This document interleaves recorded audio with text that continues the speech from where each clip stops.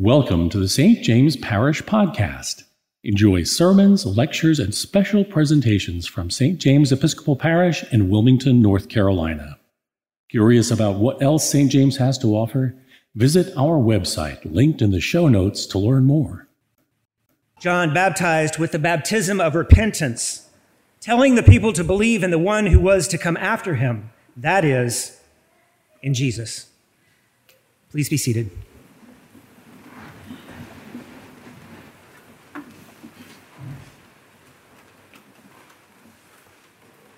Good morning.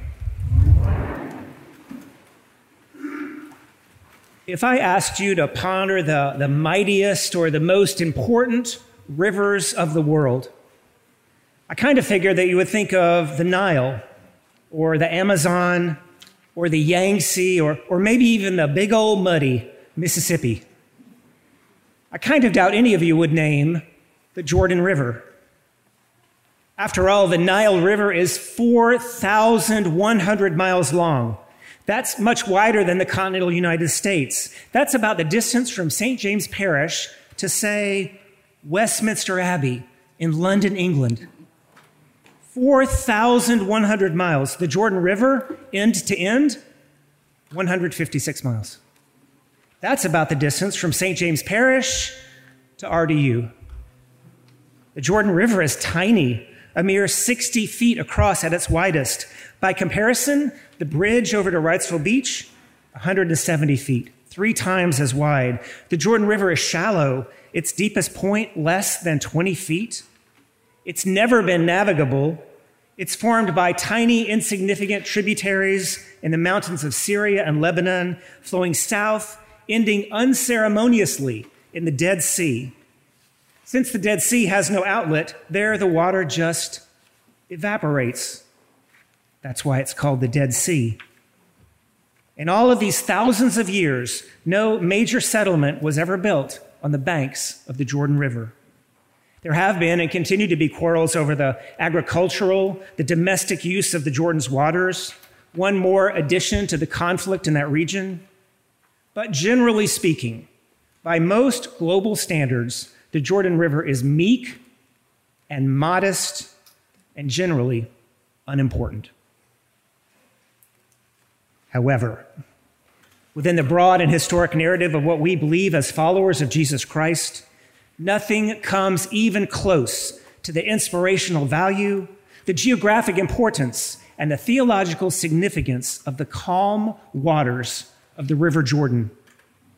Indeed, we know from the book of Joshua that after wandering in the desert for 40 years, decades, even generations, the people of Israel finally crossed the threshold of the Jordan River to enter the promised land. We know that during the time of slavery in the United States, the phrase crossing the Jordan became synonymous with the human dignity of freedom from bondage and from oppression. We know that crossing the Jordan even is a euphemism for the end of our earthly lives, as we hope and pray to cross over into God's promised land, God's heavenly kingdom.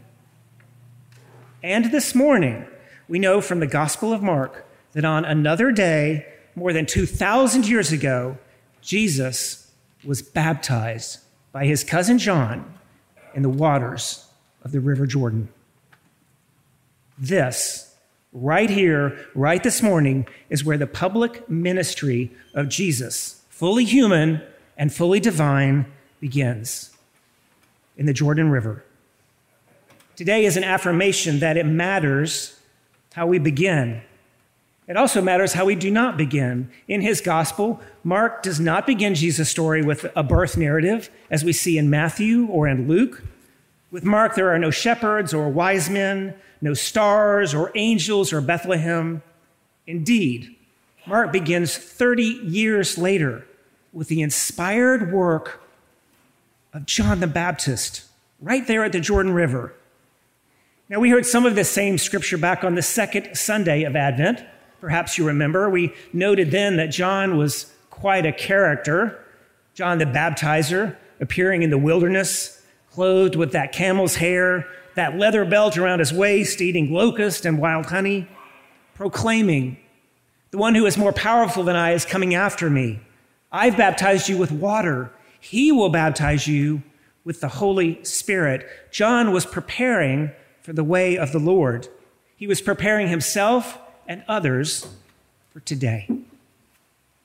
For Jesus, right here at the little old Jordan River. The first place we see Jesus, indeed, in the Gospel of Mark is with John descending down into the waters and rising again. The description of that baptism at the outset is strikingly simple at first.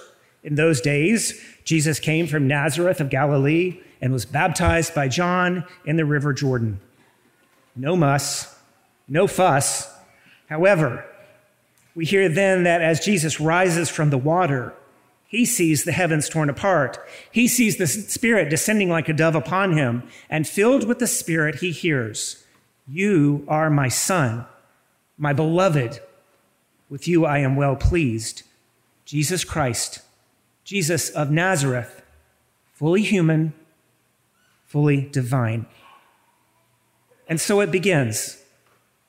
Now, although today's reading ends here, Jesus' baptism is not even the end of this part of the story. As many of you know, in the very next part, just after being baptized, Jesus will be driven into the wilderness by God's Spirit. There he will be tempted by every form of evil. He's in danger. He's alone. He'll wander in that wilderness for 40 days. Then he'll be tended to by the angels. Then Jesus, who resisted all human temptations, will emerge out of the wilderness, and he will begin to preach and to teach and to heal. Jesus will say that the reign of God has drawn near, that it is time to repent and to believe in the good news, his good news. This was the beginning of his 3-year public ministry, starting with the baptism, starting at the River Jordan. As I read this gospel account this morning, I can't help but realize how foreign it seems to me, to my own life experiences. That's not like any baptism I've ever seen. I would hazard a guess the same might be true for most, if not all of you. Who here would follow a strange man shouting prophecy to the Cape Fear River to be cleansed from your sins? Who here would be willing to be led by God's Spirit out into the wilderness by yourself, to struggle with pure evil and God's calling on your life? Who here would trust that the angels would come to your aid after all? The intensity of these few verses is quite the far cry from this sweet and beautiful picture we have today. These two baby girls, Millie and Parker. Wonderfully, with them, we see hope and beauty and a future in this community wrapping around them with these two precious infants and those who love them. But in that gospel scene of the baptism, even as we acknowledge the presence of God, we're going to see Jesus driven into the wilderness. We know there's a sense of foreboding. Even by being baptized, the perfect Jesus has done something very unexpected. In truth, Jesus will do a lot of things that are unexpected along the way. Later in Mark, well into his ministry, when the disciples begin to say, "Who's the greatest?" Jesus will remind them, whoever wants to be first must actually be last and servant of all. Later, when James and John ask for seats of honor on the left and right, Jesus says, "Whoever wishes to become great must be your servant. Whoever wishes to be first must be slave of all." Jesus will never call on people to follow him so they can be superior. He'll never say, "Follow me and everything will be okay." He will say, though, if you want to be first, you must be willing to be last. You must be willing to give up your place of privilege in order to understand the true presence of God. I believe Jesus first set an example for a kind of servant leadership when he simply allowed himself, Jesus Christ, to be baptized by John. Mark, I believe, would say that was a pretty radical act unto itself, because this was the very place this day where Jesus Christ begins to redefine the very role of a Messiah that will change the world. I suspect that of all of us gathered here this morning, myself included, our baptisms looked much more like today's baptism than the one we hear about in the gospel. I suspect there was no wild man at your baptism wearing leather, Eating locusts in the aftermath of your baptism probably didn't feel fraught with danger that Jesus faced. If that was your experience, though, come and tell me about it. I'd like to hear more. Maybe we'll even put a story in the grapevine. But truly, even those of you who might have been baptized as adults would likely describe that event as comforting and loving and inclusive, and that is all good and well.